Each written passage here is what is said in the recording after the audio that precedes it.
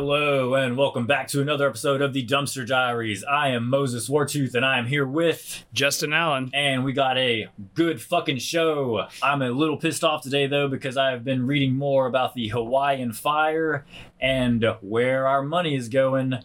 So, do you know anything about that, Justin? I read a little bit about it. So, old Sleepy Joe is up to some shenanigans with that money, though. Up to some bullshit.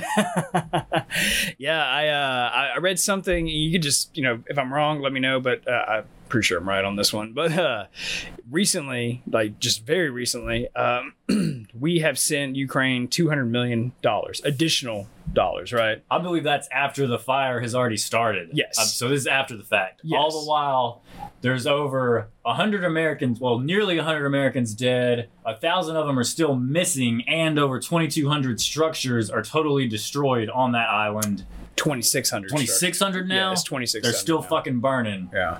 And you want to know what your fucking government did for them? What are those Hawaiian people getting? Dude, they sent $700 to each family that was affected by those fires. Oh, and wow. It equated to $1.8 million. So American people get 1.8 and the Ukraine gets 200 million on top of all the countless millions that they've already been fucking getting since the war. Yeah, I mean they're in the billions now. I mean, like they're straight up. I mean, it's an insane amount of money that they've been getting in Ukraine.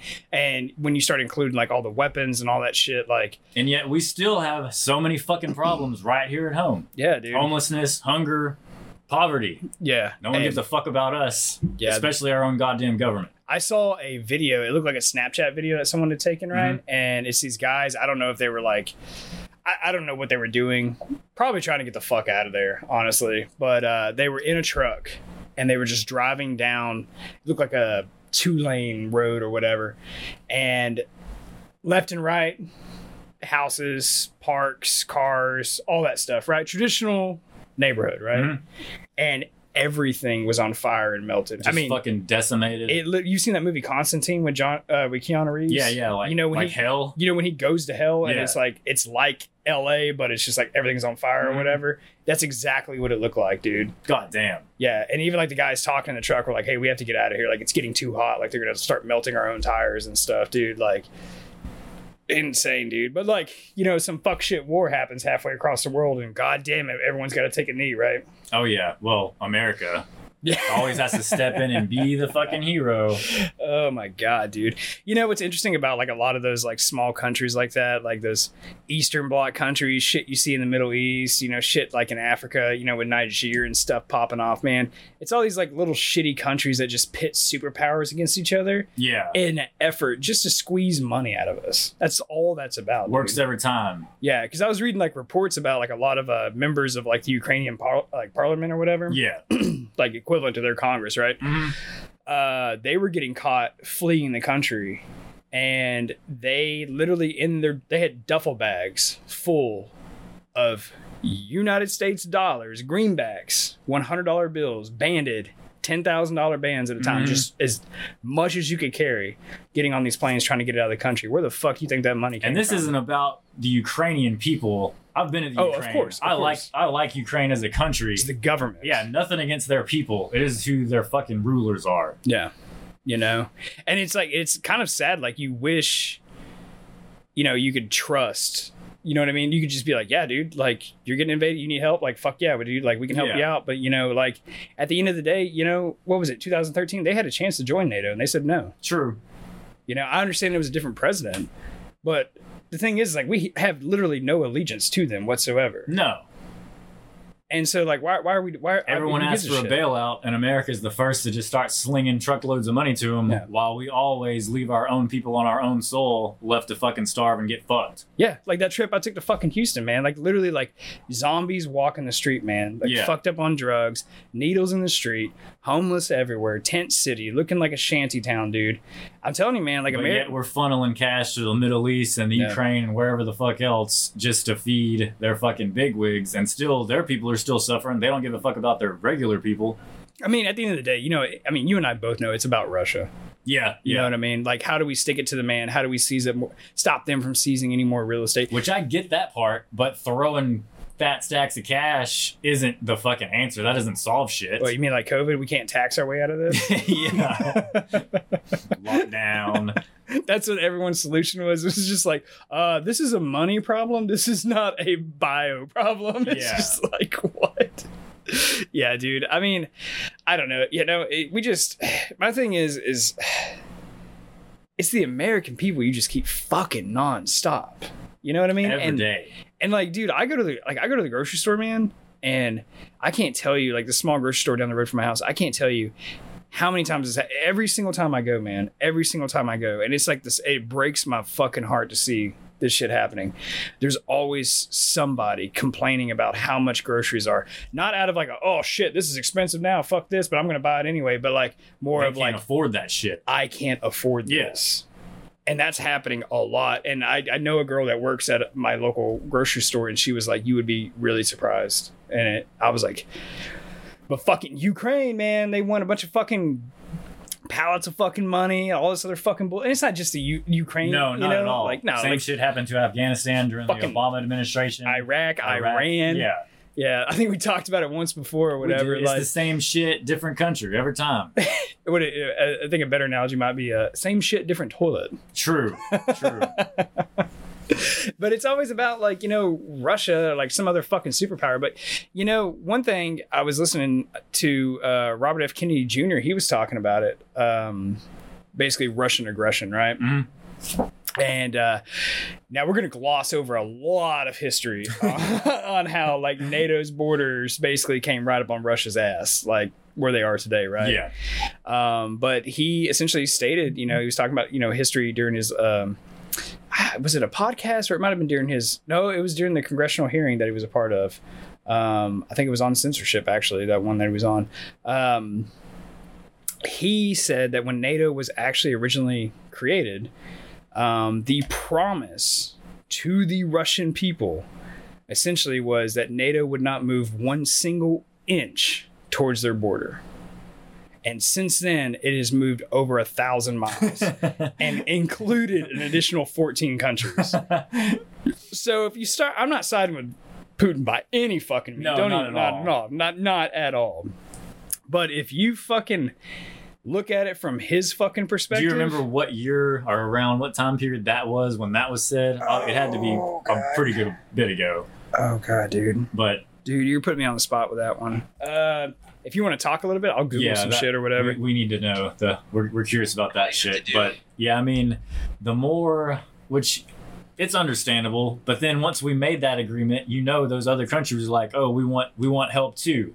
And then it goes back to the other part of how many of those countries that once they were accepted into NATO, they never paid a fucking dime of their dues, and we were still toting the fucking bill on all of them as well. So I did just Google it. Mm-hmm. So NATO was actually created it was on April 4th, 1949. 1949. Yes. Okay. So a lot of fucking shit has happened since then. Yeah. So obviously things change. Yeah, I didn't mean to cut you off on what you were saying earlier, but like, you know, like, and the thing is, at the end of the day, like you were talking about, dude, like a lot of these countries, you know, like they haven't paid or they continue not to pay or they're short or whatever. Yeah. But at the end of the day, dude, it's the American greenback that's financing all that bullshit, dude. Yeah. And I don't know, man. Like, I'm just tired of like fucking fighting other people's wars, dude. For sure, man. Like, I'm not opposed to helping people out, but we need to put our own people first.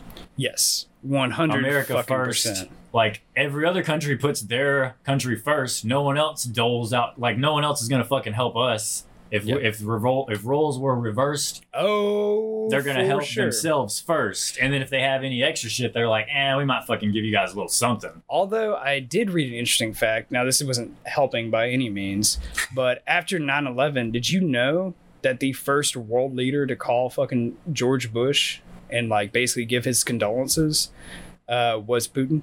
Was Vladimir Putin. Damn, that's interesting. Yeah. Yeah. The old bastard had a little bit of compassion. I think it's the whole... Or was it a joke? I think it's... Was he like, oh, sucks for you. Better you than me. Well, they've had their issues with that shit, but they just snatch motherfuckers up on the street. Like, bam! True. So, yeah, dude, I think it was more of the enemy of my enemy is my friend. Yeah. You know what I mean? Because, I mean, that entire presidency, we really didn't have any issues with Russia. No. Because we're like, like that's, I mean, Russia and the United States has a unique history of like, yeah, we like kind of pit against each other and all this other shit, but we don't ever actually like really fire at each other. No, it's right? kind of like it could be comparable to China, as in we mutually hate each other, but we depend on each other for shit. Yeah. Like Russia, not so much, but I guess it could be along the same tune as that. Yeah. But whenever real shit breaks out, like on a global platform, historically, like in the last century, it's always like Russia and the United States end up teaming up together. Yeah. But you know what? Do you think that would happen now, though? Ooh, I don't see it. Russia and China are gonna fucking... I would say before Ukraine, yes. After Ukraine, okay. no. Yeah, like you think the Ukraine has really fucked our relationship beyond repair at this point? Yes. Okay. I could see that. You got to put yourself in Putin's shoes. Well, true. You're encroaching on what he basically sees as like, hey, man, like, this is my territory. Yeah. Like, you know, or at least it was at some fucking point. Mm-hmm. It's, okay, like, you know, there's historically, you know, I mean, there's a lot of history there and stuff, you know, but now, you know, it's technically a sovereign nation like Ukraine, right? Which it always, even when while it was, it still had a heavy Russian presence. I mean, a large portion of Ukrainians actually identify as Russian. Yeah. You know, that's what a lot of people don't fucking realize. Mm-hmm. And like most of them speak Russian and stuff. Yep. And so like when the shit goes down, man, like, God, dude, it never fucking fails in this country, dude. I don't want to say it's liberals because, you know, I'm a libertarian and I got some liberal friends that I think are really fucking cool and they're like understanding. But anytime some shit goes down in this goddamn country or the world, it never fails. It's always some Facebook filter comes out. It was with the COVID vaccines, like get vaxxed or whatever. And then like when the Ukraine shit started, everyone started, you know, that stupid ass, that gay ass filter where it was just like the Ukrainian flag, like I stand with Ukraine, yeah. all that stupid shit. And it's people who know nothing about it, never even taken a fucking history class about this shit, never been in the military, never even worked around any of these governments, never even traveled there for leisure travel. And the people that were just straight up, what really irritated me is like average citizens, like people like you and me, were sending Ukraine people money. Mm-hmm. Which again is totally fine, but I just feel like you should take care of your own goddamn people. Like I guarantee you, there's someone in every person's hometown that can use that fucking help more than they could. 100%. Like that's what I don't agree with. Yeah, there's nothing wrong with helping people out, but help out your own first. Yeah, I mean, like, you know, for the listeners, you know, Moses and I, like, you know, we may not seem like it, but we've actually done like quite a bit of like charity work, like in our local community and stuff, man. Yeah. So like, if you just get out there and you start looking, man, you start realizing like, dude, fuck everyone else. Like we need to like take care of our own shit to take care of. And that's what I tell people, like, you know, especially with like politics and stuff like that, you know, everyone focuses on like the federal government. Of course it's important, but that should be like the least important aspect of the government. Yeah, it should go in order of what affects you personally and branches out from that. Local should be most important, followed by your state, then your federal government. Yeah. You know, and I think the powers that be intentionally keep us focused on the feds. True. Like because why the average person has no idea what's going on in their own city. Yeah, like if you and I want to bitch about Nancy Pelosi, why are we bitching about Nancy Pelosi? Like she's from California. Yeah, I understand she's in Congress, like it's a vote and all this other shit. Yeah. Like, but at the end of the day, like, I don't give a fuck what happens in California. Yeah, we should be worried about the condition of our goddamn roads, which are totally shitty, by the way. Yeah. But like basic level stuff. If everyone cared about their own little bubble and branched that out and everyone did the same thing, our goddamn situation as a American people would be a lot better. Yeah. But instead we focus on shit that we have no capability to even control or have a word in, and we're just pissing in the wind. Or pissing against the wind? Yeah. Piss in our face. Hitting you in the face.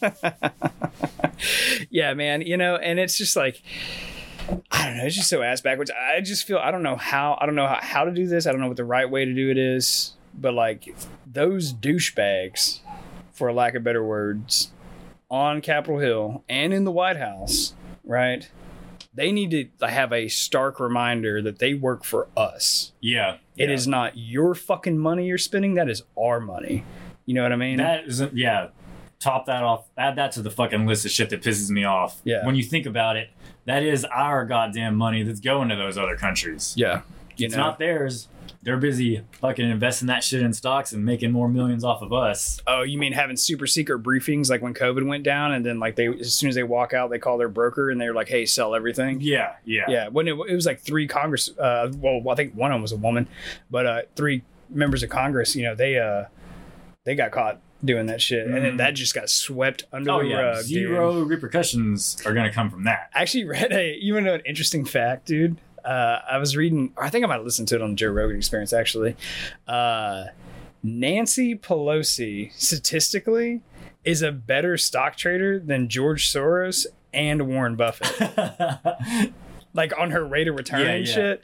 So, dude, you know that fucking lizard is sitting there getting these like high-end briefings. 100%, yeah. And then she's like going and like whispering into her husband's like ear while he's like getting jerked off by dudes trying to hit him with a hammer, you know? Drinking and driving too.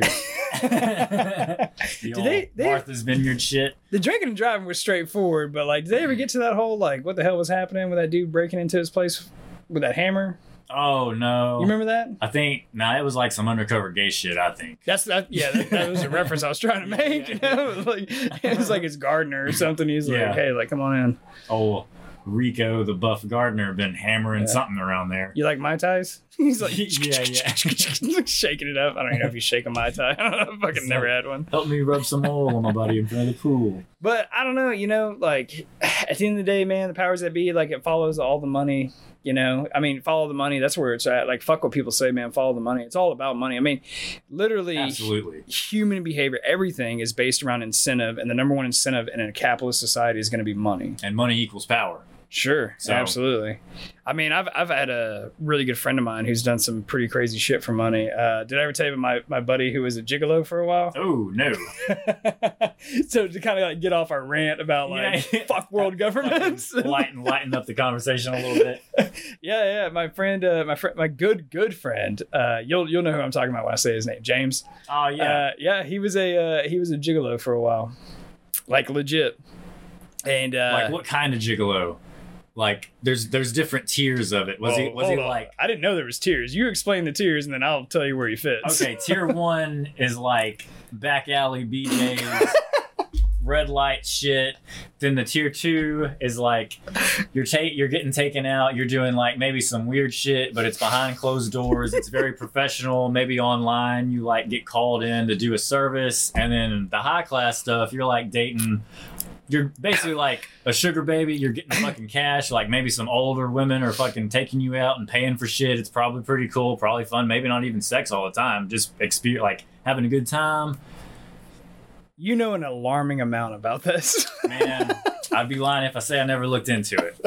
So he was definitely tier 3. Okay, so he was the high class. Yes, that's where you want to be. So he kind of like he went through a nasty divorce, and she took, the house. Everything. She took everything, right? And then the money that he had left was essentially like tied up in like attorney fees. Fuck. And so, I mean, that's what a lot of people don't realize, man. Divorce ain't 50-50, man. It's 2/3. No, it's 2/3. If you're lucky. As a dude, it's 2/3, man, because the lawyers got to get their cut, man. So, like, that's why I tell you. And that's if there ain't kids involved. Yeah, God, kids. And he had 2 kids, man. That was a fucked up shit. And he was in his late 20s and like late, like 29, 30, right? Let's say 30. And he was just like hurting for money. He was kind of lost and he was confused. And I was like worried. I was like worried about the guy, right? Like I was like, holy shit, dude. Like what the hell, man? Like you're gonna be okay. Like you're not gonna hurt yourself or like start shooting. You're gonna get through this, right? Yeah, start shooting smack in the alleyway or some shit, And but he was cool. He was working through it and everything, and then he started slowly building himself back. I mean, typical divorcee, right? Oh yeah, hit rock bottom, and then you gotta fucking start pulling it back up. Drink for about 3 months, and then come up out of that shit. But so he decided, he was gonna like reinvent himself. He was like, I'm tired of hanging out in the same like shitty, bars, pubs, whatever you want to call them. Hanging around with like shitty people. Hell like, yeah. all this boring old repetitive cycle. Yeah. And so he got like gym membership. He got a country club membership. I mean, he like did a whole like complete 180, right? I mean, he was still like drinking a little bit, but it was very casual, like social type shit. Yeah, not depressing benders. So he went from having like a beer gut to like having like some abs and shit. Yeah. And like he was in good shape, man. And like he was just running a lot and stuff. And so it didn't happen at the gym, even though he said he actually had a lot of social contacts from the gym, like in the community and stuff. Like he started getting to know like a couple like local loan officers and stuff. Oh, okay. So whenever it came time to start getting other housing, like people were willing to work help with him out. Yeah. And Right like on. dude, he was like, man, he's like, I'm telling you, he was like, do things like go to the gym, go to the country, like any social events you can find, like anything that gets you around other people like that. Yeah. That's in a positive manner. He was like, find it, dude. He said, you never know. Like, That is true. My grandma worked at a gym for years, and I she got remember, to know all the local lawyers, like the DAs, like all the like firefighters, policemen, like because typically, as a rule, like relatively affluent middle-aged people will go to the gym. Yes. So I mean, what the hell else are they gonna do? Yeah. I mean, that's part, like, your appearance matters and that shit. Yeah. Like, and you probably want to like increase your longevity because very life's true. going You actually so well. have something to live for. So not like some dude like sitting in a single wide like that's run down like fucking holes, hitting the jack to the head every night. just playing scratch house every night, beating his meat, or smoking inside the house still. Yeah, because who gives a fuck anymore? Yeah, it's like fucking cat piss and shit everywhere and stuff, right? So he was meeting pretty cool people at the gym. Yes, so he's meeting cool people at the gym, and then he was doing the same thing at the country club, right? And then he gets into golfing and stuff, and so with the whole going to the country club thing, and I mean the guy like he changed his style, like even how he dressed and everything. Yeah. I mean he kind of had to like kind of true fit in, right? Yeah, a lot of cardigans. That's all I'm gonna say. Sweaters, a lot of collared shirts with small emblems on the chest. Yeah. And so he is just drinking at this bar casually, and he said this woman like is sitting up there too, like 4 or 5 seats down, and it's just her and him, right? And he starts talking to her, and he said she was a older, like a cougar, but attractive, woman. Yes, like in shape, divorcee, probably got half her husband's shit. Yeah. You know what I mean? Like, and so they got to talking, and he was just having a good time, and he was completely oblivious. So when I tell this story, like he never went into it trying to be he a just kind of gigolo. like fell into the position. He fell into it. Okay. Yeah. He's like, I never thought in a million years this would be a thing, right? And I was like, okay, like he's telling this, right? Super rich, affluent widows and divorcees, like we're trying to pay you money, right? For a few moments of your time, but because when he was like telling me, because he told me the story, like you became a gigolo or whatever, and I was like, first thing I thought, I was like, oh fuck, he's giving hand jobs behind Home Depot. Yeah, dude. You know what I mean? Level 1, dude. So he jumped right into the high tier, man. So I got to give him props for that, for sure. It's the way to do it. But so this lady comes over and is like talking to him, and they're having a great time, and they talk for like hour and a half or whatever. And he's getting ready to leave. He's like, oh, well, calling it a night, whatever. Like, fucking afternoon for those guys. I guess, Probably like 5 p.m. 5 o'clock, time to go.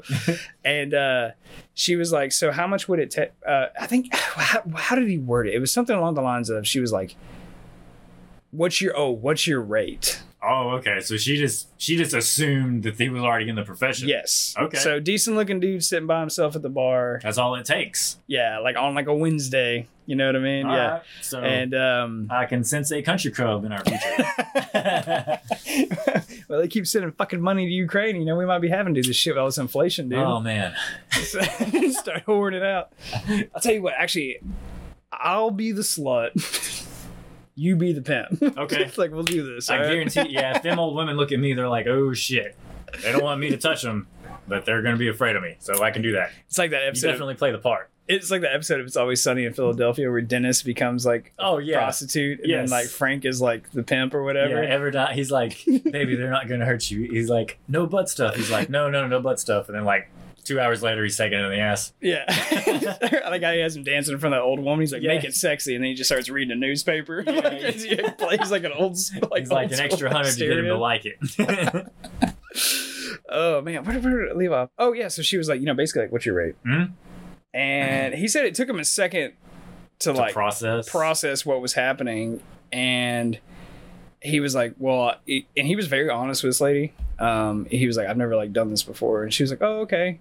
He was like, so what do you like usually? She's like, well, usually for like an entire night, it's about 300. And he was like, dollars? And, So like, and this wasn't like a super rich like area or anything like that, right? She was like, but I have seen rates go up to like 500 and stuff like that for a night. And which is just like, that's what they get paid, but like the patron, she would have to cover like all the alcohol and the food, The expenses. And, like, the expenses, yeah, exactly. So that like 300 to 500 is take home. Take home, Okay, straight up. Not a bad night's work. I mean, especially if you're talking about you only being gone for like 3 or 4 hours. plus like what? Okay, I know you're gonna get into this, but I'm curious of like what this night of entertainment entails. Yeah, it's not exactly what you would think, you know, which was really surprising to me. So he gets it set up or whatever, and you know, they select a date or whatnot, and so he meets her, and they go out to dinner, and they go back to her place. They do their thing. He said it was like pretty basic vanilla, Just like vanilla sex. Yeah, said it wasn't anything crazy, and because I'm thinking like crazy shit, you know what I mean? I'm like tied up, fucking shit going in people's assholes, shit you can only find on the internet, right? Like safe words. Yeah, right. And he said he had a few run-ins because he kept doing this for a while. He said he had a few run-ins where it was like that, but he said they were extremely rare. He said most of it was women who had just been out of the dating game and they just wanted to be around a man. They were lonely. Yeah. And just wanted some company. Yeah. And he said a lot of times it didn't even involve sex. Mm-hmm. He said they just wanted someone to like go to an event with them or like go out, take them out to dinner and just have that. Have a couple drinks, like laugh with them. Yeah. Like, and that was like kind of sad to like hear too. Yeah. I was like, oh fuck. It sounded so much cooler until you said that. Like, now it's kind of fucking depressing, man. Like, jeez. Yeah, he said it was good. He said, you know, like, you know, he got to know a lot of those women. He said a lot of them were really great. He said there was a couple fucking weirdos out there. Were they like, so I guess they're like repeat customer type shit? Yes. Like would he build like so he would build up a clientele and be like Tuesdays or Cindy, Wednesdays or Rebecca type shit? Dude, that's cool. Yeah, and he said he started doing price breaks for him and stuff like that. Like he was like, hey, like you're a regular, like we can cut this in half or whatever. Because he was just making money hand over fist, dude. But like what happened is like, so he got with the first girl, right? And then she told a couple of her girlfriends. And then they were like, introduced me to James. And then it became a fucking thing. And then it created this whole spider web. So he had a network. He had a network like very, very quickly. So any young man out there listening looking for a job, go to the gym and get yourself a country club membership. It is a promising career field. Oh God. But you know, like money makes people do weird things, you know? And people with money have the ability to do weird things too. Yeah, like we always talk about, like dude. Super rich, affluent people just are like depraved, disgusting psychos. shit. Yeah, dude. You know, I saw a funny meme. Did he have? Oh, sorry. Go ahead. No. Did he ever tell you about Did he ever tell you about the weirdos? Like what went on during that? Like any specific examples that you can remember? I'm trying to remember. He once like any like fetish type shit. Yeah, he once had a lady that had like a food fetish. Okay. But she was like, he said she was basically like anorexic. But she wanted him to eat, or off of her, yes. Oh, okay. And then like so like she would like put food like on like mayonnaise or like honey like on different parts of her body and be like, lick this off. Fucking and like mayonnaise, dude. Yeah, dude. Do like some goddamn crab rangoon out of her pussy or something. Yeah. And then like he said the weirdest thing was like she would eat like a slice of pie, right, and like chew it to get the sensation of eating it, and then spit it in his mouth and watch him swallow it. Oh man. Yeah. My rate's gonna be over 500 for that shit. I asked him how much that was. He said he charged $1,000. Hell yeah. By the hour. $1,000 by the hour. How long did she go? I don't know. What if she had like a whole goddamn pallet of Sara Lee and where she was like, we're going to fucking run through these motherfuckers. It takes me 1 hour per pie. We're going on a marathon. I'll reach you for 48 hours straight. Your ass is mine, boy. Be like $48,000. I'll be like, $48,000. I'm going to be eating some used up pies, dude. I don't care. Some weird shit out there, man. Some weird shit. I mean, you should have seen my reaction when he was telling me the story. My jaw was like basically on the floor. I was like, what the fuck did I just hear? What made him get out of it?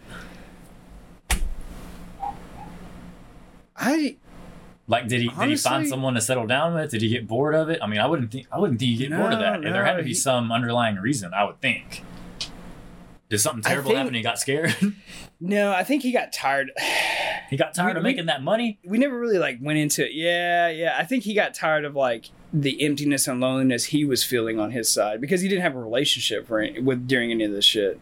So eventually at some fucking point, like, he's still a young guy, like, he needs to have, like, someone he lives with, like a companion. Man, you know what I mean? I would have been doing that up until I moved in with some other chick, dude. Like up until the day, yeah, like this shit stops now. Like, we're good. We're good. Then just be like, hey, baby, we got to move, and I'm changing my phone number. Yeah. Like, I can't go into the details. Yeah. I used to work for the cartel. Yeah, be like, we are never going to the country club, and we can't go to the Red Lobster. Yeah. You can never tell anyone. Yeah.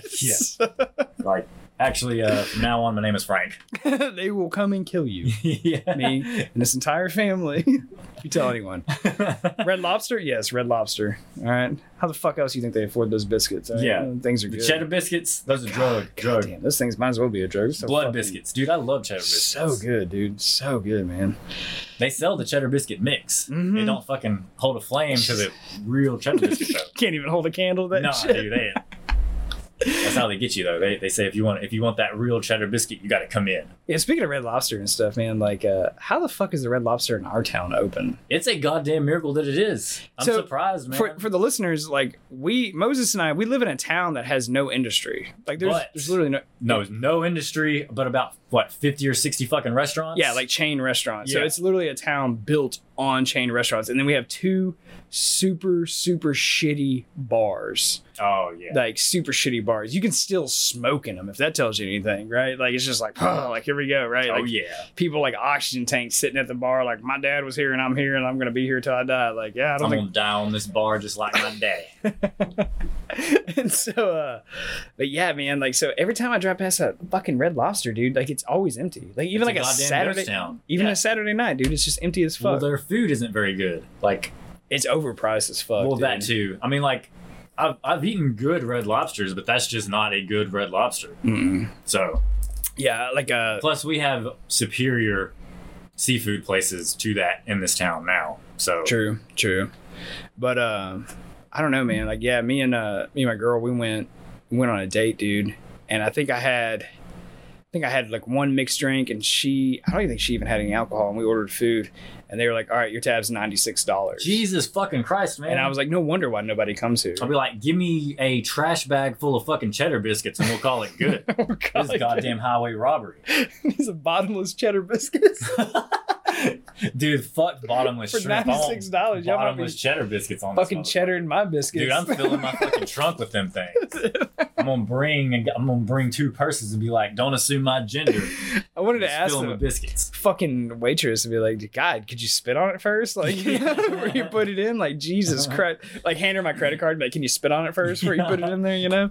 But and then like you feel bad because like in America, like tipping is still like a fucking thing. Oh yeah, well because they pay their goddamn wait staff pennies. I don't understand how the fuck that is legal, man. It's another scam. How the fuck can you legally pay someone $2.13 an hour? I don't give a shit if they get tipped or not. That's an agreement between like private party. Like, that has nothing to do with the business. No, it's some side thing. Like, we'll need to do some research on that, but there's a whole story to that. We should go in at some point. It's total horseshit, man. In my opinion, it really is. Like, you should get paid a livable wage, in my opinion. For sure. Whatever that is for the region you live in, right? I'm not saying it's universal across this country, right? No. I'm not saying the federal government needs to do that shit. But $2.13 ain't shit. $2.13. And that's before taxes. Yeah. So. But I just don't understand it, man. Like, they just fuck those people harder than shit. And so, like, when I get like a $96 like fucking tab, you have to tip. Yeah, like, and then like I don't know if because then you're the asshole. The restaurant placed the blame on you. Yeah, and I fucking hate that shit because I have been to some restaurants in America where they were like, "Do not tip our staff. Like, they get like an appropriate salary, like working, which is cool." But that's few and far between. Yes, for sure. And that's one thing I liked about living in Europe and stuff, man. Like, they were like, "Oh yeah, they made good money. We don't tip here. Like, this is my career." Yeah, and they were they were happy with it. Yeah. Like, they got paid a decent wage. Like, yeah. And then you always hear like the same like shit of like, oh well, if we had to pay more, then we're just gonna charge more. Like, they're already making fucking cash hand over fist on that shit. Yeah, like some of those. I know a goddamn really cheddar biscuit costs 17 cents to make, if that. So don't be charging me $3.50 for the motherfucker. And then expect me to tip the waitress $20 for a 10%. It's like, or maybe you don't need to pay your fucking general manager 6 figures a fucking year to run a Red Lobster that has maybe 6 people in it on a Saturday night. Yeah, you know what I mean. True. That might be a start. Yeah. Hey, fuck it. What the fuck do I know, right? I only worked in the restaurant industry for a few years. But money make people do weird shit, man. And people get weird around money, man. And I think that brings in like a good topic to bring in on this podcast for this episode, man. The story of Ibadd, part 2. Volume 2. Guys, if you missed the first epic tale of Ibadd, I suggest you go back and listen to it. Yeah.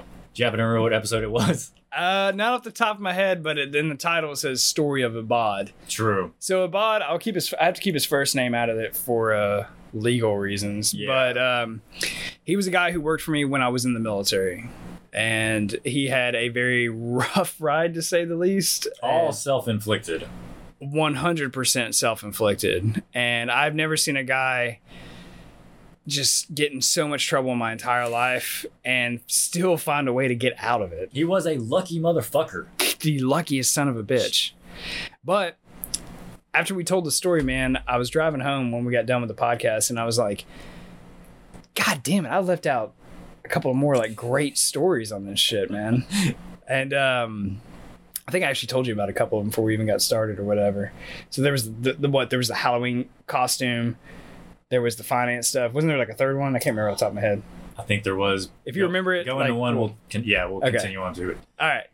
So please, because it is a very interesting story, go back and listen to that episode. It is about a 30-minute rant, and it's worth it every second. It just keeps getting crazier and crazier, but yet the entire fucking thing is true. So all right. So give a little backstory or whatever. Remember I had that job working at like the largest nightclub in my town in Louisiana, right? Yep. Okay, so population about 400,000 people, to put that in perspective. So every Halloween, like any other place you'd find, in the nightlife, what do we have? Costume contest, right? So all these people start showing up, right? And my job is primarily I work the door checking IDs. Secondary, like I walk floors, occasionally pick up glasses and stuff, but mostly just to call stuff in and like crowd control kind of thing, right? Make sure things are running smooth. Yeah. So it was a pretty easy fucking job. I got paid $15 an hour to do that shit. And I never broke a sweat. Hell yeah. Ever.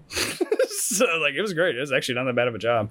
So if anybody's looking for a job on the weekends, I would say checking IDs ain't a bad gig, especially in this the lower end places. They typically pay cash at the end of the night, and it's off the books. FY. Well, anyway, so I remember I was telling like previous episodes or whatever. Ibadd, which was his last name, which is spelt Ibadd with 2 A's. And every time he'd get in trouble, like I'd ask him, I'd be like, "Who bad?" And then he'd just be like, "I bad." And that was just a running joke. And I mean, I burnt that shit to the filter, dog. I use that shit to he earned that shit. He was always getting in trouble. I know, man. And so he was having, this fits in once again. Get folks, if you go back and you watch, previous episodes, Story of Ibadd, you'll see like where this kind of starts to fit in. But he was having serious financial trouble. This is how I got onto it, because we were talking about like gigolos and the money and all that stuff, right? Yeah. But man, he was having some serious financial problems or whatever. And so the club that I worked at, they were going to have a costume contest, and the winner got, I think it was either $500 or $1,000. Like it was a decent chunk of change. That would have been 1/4 of his insurance. Yes. Now this particular town like has a regular Comic-Con that comes through and stuff. So all I'm gonna say is, there's a lot of people have costumes. yeah. You ain't walking into some bullshit. You know what I mean? You better bring your this game. This ain't no Walmart fucking costume contest. So, sorry, I had to take a sip of water. But so anyway, and he's talking to me at work, and he's having all these financial problems, right? So this is after he's wrecked his car. This is after he doesn't have insurance on a. Well, he canceled his insurance on a car that he intentionally wrecked. His initial round of stupid shit. Yes. He has lost rank, so he's like having serious financial problems, and he's just blowing money out the ass on shit he doesn't need with money he doesn't have, right? We might as well finish that quote to impress people we don't even like. Yeah. Like some Fight Club shit. I think it's like a third time we reference it on this show, dude. I need to watch that shit, man. But anyway, so dude, Edward Norton. Wasn't he the guy who played the radio in the movie Radio? If you haven't seen that short, that's a good one to check out. That's on all our social media, right? That's on Instagram, YouTube. Oh yeah, Facebook, Instagram, TikTok, YouTube, all that, yeah. Spotify. Check it out. That one's kind of like blowing up though, isn't it? Yeah. I mean, I think it got like, I think on YouTube alone, like in the first 24 hours, it got like 3,000 views or something. People love it. Yeah. I was surprised. I was like, what the fuck? But like, it's funny how people get like super pissed because like our show, yeah, we do news and we talk about personal experiences, but like when we start ranting about stuff, like most of the time it's just satire. Yeah, some of it is based in and around satire, and you need spewing in and around our mouths. I guess you need half a fucking brain to realize that it's fucking satire.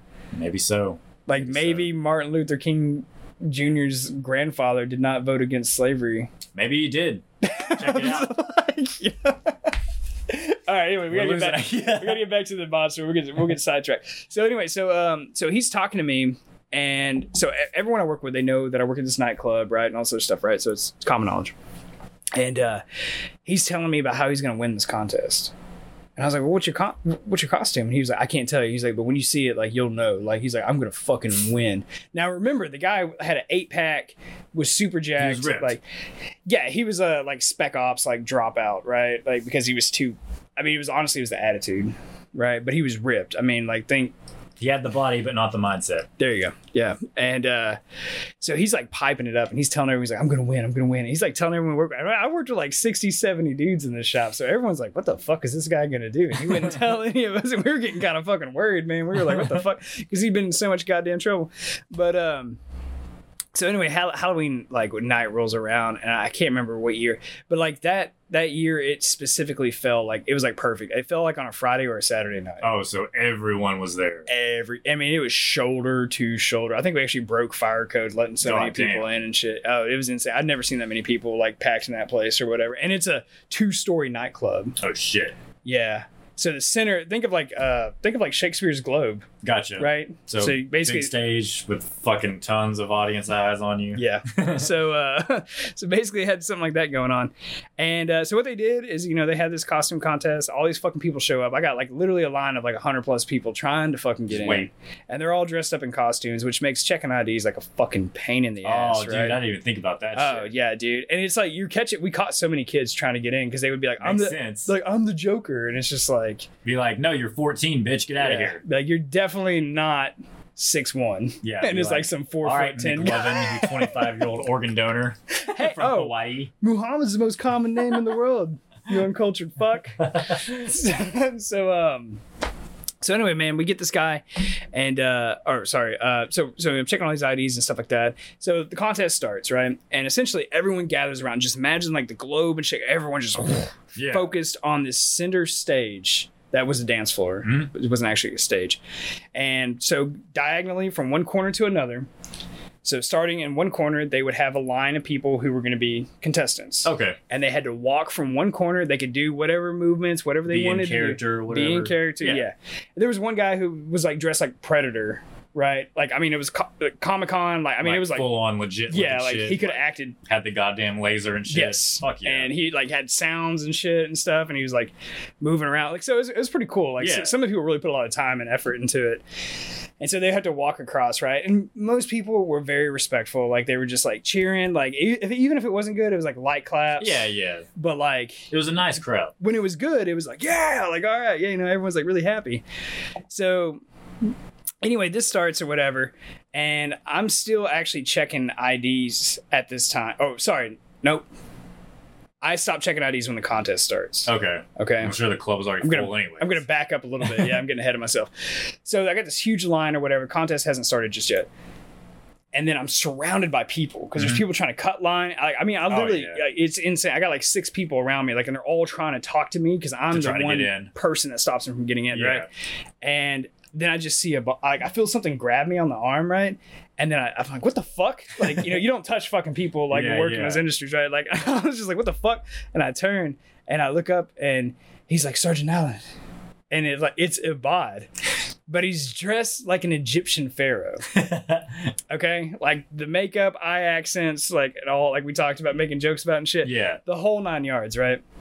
And for those of you who haven't seen or listened to the other episode, to give a little insight into the character, Ibadd is of Pakistani descent. Like his entire family's from Pakistan, but he's a first generation American or whatever.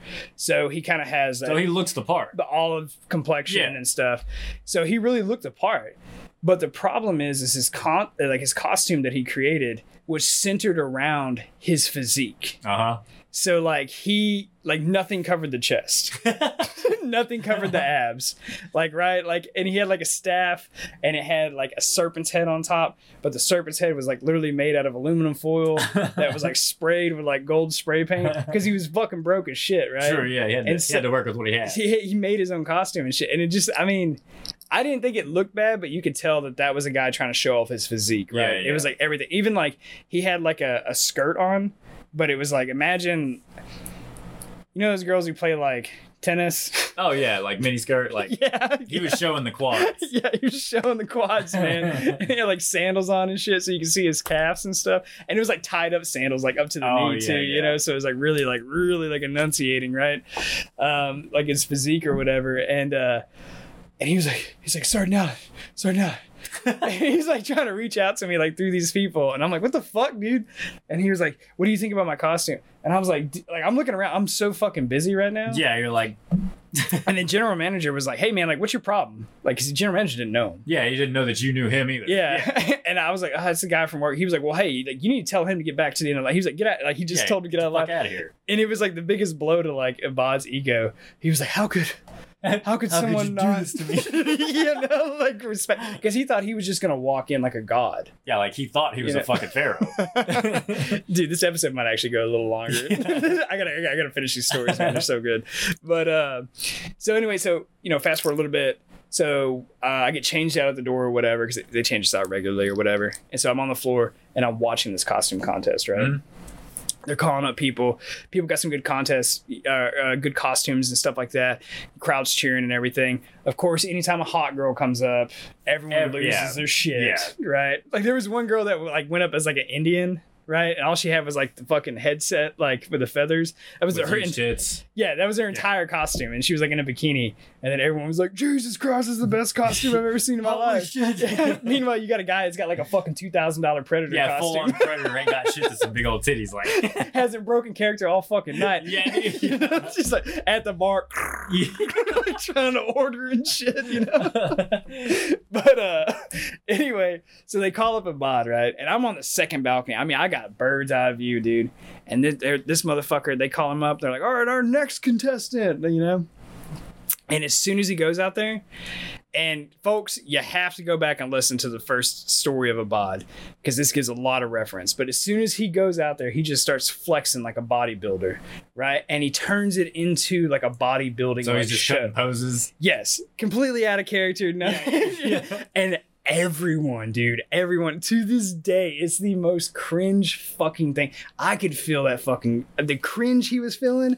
I could feel like that shit secondhand embarrassment. I was like, oh my god, I've never felt that bad in my life, dude. Every single person was just like, boo, boo. People were throwing shit and stuff, and he wouldn't get off the stage. Like, he just kept, dude, like, he was like, maybe if I stay out here long. He was like, fuck it, they're gonna drag my ass off of this thing. Like, maybe they didn't see from this angle. Did they not see my abs? So eventually the manager had to come up and be like, hey, dude, like, get off the fucking stage, like, dude. They hate you, get out of here. And then the hot chick dressed like an Indian came up behind him, and everybody was like, yeah, what's going on? He was like, quick, we need a distraction. Yeah, with the titties, get over there. Yeah, you'd be surprised, man. A lot of those bigger clubs, like, it's a lot more orchestrated than what people realize. Yeah.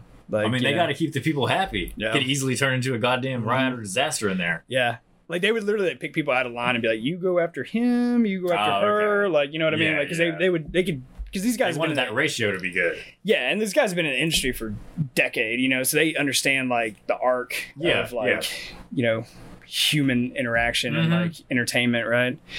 But yeah, man, Ibadd, like, he had crazy finance problems, man. Like, and skipping around, like, I'm not going to go through all the rest of the stories, obviously, because, I mean, we covered it for like 30 minutes on a previous episode. But fast forward, I never actually told you when we were processing him to get out of the military, like when he was getting kicked out. I told you like when he got kicked out, like, hey, like we took him around and out process and did all sort of shit. You know, I had to like just dump him off base basically, right? But the last appointment you have, like when you're getting out of the military, whether you're getting kicked out or you're just finishing your time, your enlistment or whatever, is it's always an appointment with the finance office, right? Yep. You remember that? Yep. And this is the final appointment where they kind of tally like, hey, you know, base, because you don't get out like right on like a perfect like pay cut. You know what I mean? No. Like, because you get paid on the 1st and the 15th. No one ever gets out on the 1st or the 15th. So they got to adjust your pay. Sometimes you owe the government like a little bit of money. Sometimes they owe you a little bit of money. It just kind of depends on how it falls, right? And then any like vacation time you still have, you know, they calculate that. They see how much, you know, they owe you. They had to, because they had to buy the time back from you. And then they also see, you know, if you owe the government any money, like if you have any debts or anything like that, because it is possible to literally owe the government money being in the military. I've seen that quite a bit, dude. If you're a moron. Yes. So Ibadd is getting you kicked out, right? And he's got this finance appointment. Last day, last hour. Yeah. And we sit down and so Ibadd basically just becomes this huge scam artist pretty much, right? Like he's lying, he's scamming everyone, right? And we sit down and, you know, I'm talking to this finance guy and it's just a regular guy, you know, regular enlisted guy, like nice guy. You know, I'm in there with like some of our higher up, like administrative guys or whatever. And like Ibadd's sitting there and it's just Ibadd and like this finance guy at the table. And then we're all sitting against the wall because this meeting ain't about us. You know? And so they start going through it or whatever. And they go and they get into, you know, okay, like here's, you know, what your pay is going to be or whatever, like all sort of shit. And they're like, okay, so here's your debt, right? And it reminded me, oh, this guy literally owes the Department of Defense $5,000. God damn. Did I ever tell you how he ended up owing the Department of Defense $5,000? No. Okay. We'll put a pin in that and we'll come back.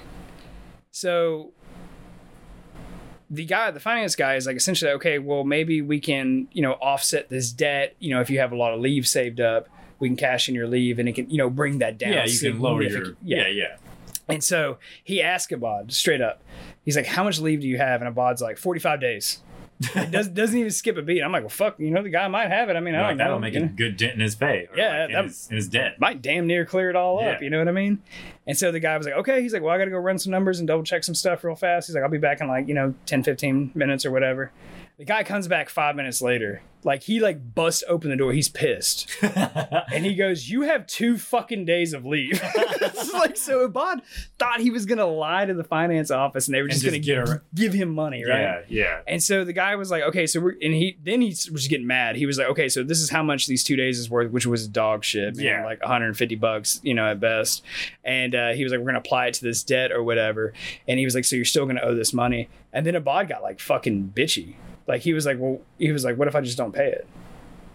And the guy was like, he just could not understand what the hell. He was like, what do you mean? What if I just don't pay? What if you don't pay? It's the federal government. He was like, I'll tell you what's going to happen. He was like, if you do not pay this debt, he was like, you'll get out. He said, within like 4 months, you'll get a letter from the government that says, hey, you owe us this money. Mm-hmm. Like, you know, get on a payment plan or pay us all in full, whatever it may be. Like, do your due diligence, right? Yeah.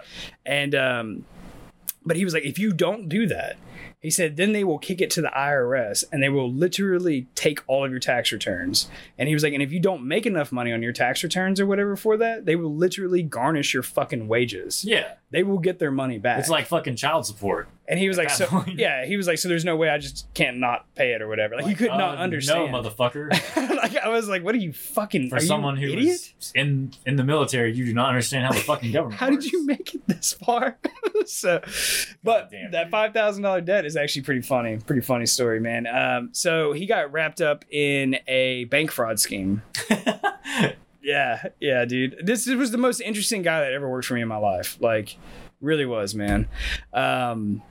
Not like that's the nicest way to put it. Yeah, in all the wrong ways. Yeah, like, he was the most interesting guy that ever worked for me. But he got solicited by somebody on Instagram. Mm-hmm. This account. And it was a guy who was like in shape, always lifting and stuff like that, right?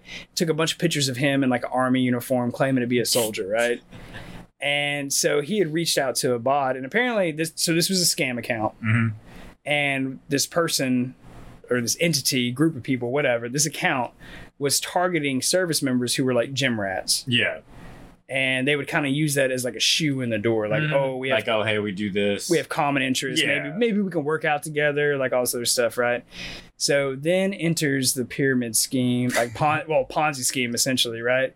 So he butters up Ibadd, starts like stroking his ego. I read all these transcripts. I read it 100%. I read all the screenshots, everything. Like, because I read like printouts from like literally like federal investigation. Messages. Yeah. Like, and so the guy is just like, dude, like you got such an amazing physique. Like you're so fucking cool. Like you can do anything in this world. Like just like stroking his ego hardcore.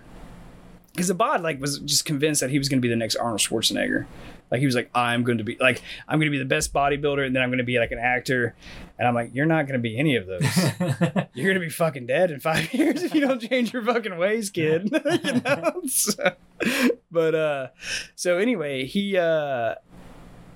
gets anyway, sorry, I kind of lost my train of thought. But he gets solicited by this guy, essentially like to be in a Ponzi scheme where like, hey, like if you give me access to your banking information, like I'll transfer $5,000 into your account. We'll use it for like, it was like some convoluted thing, but it was like essentially like, I need access. I need your username and password to your bank. It was for USAA. Because remember how USAA, if you transferred money into it, they would credit immediately. Yeah. It was like instant. So he did that and then essentially pulled it out immediately. So, and the way it worked out is essentially Ibadd had a negative $5,000 balance, right? And so they did their investigation and stuff, and the bank went through all that stuff and everything. But then essentially like the bank was like, hey, we're not going to cover this under fraud. Because this was your own stupidity. Yes. Yeah.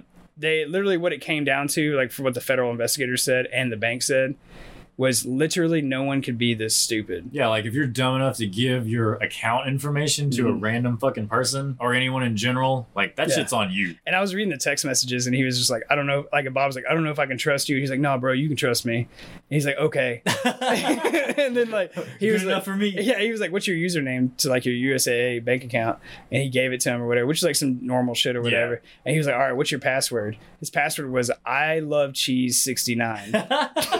So like somewhere some federal investigator had to like say that with a straight face. Yeah, man.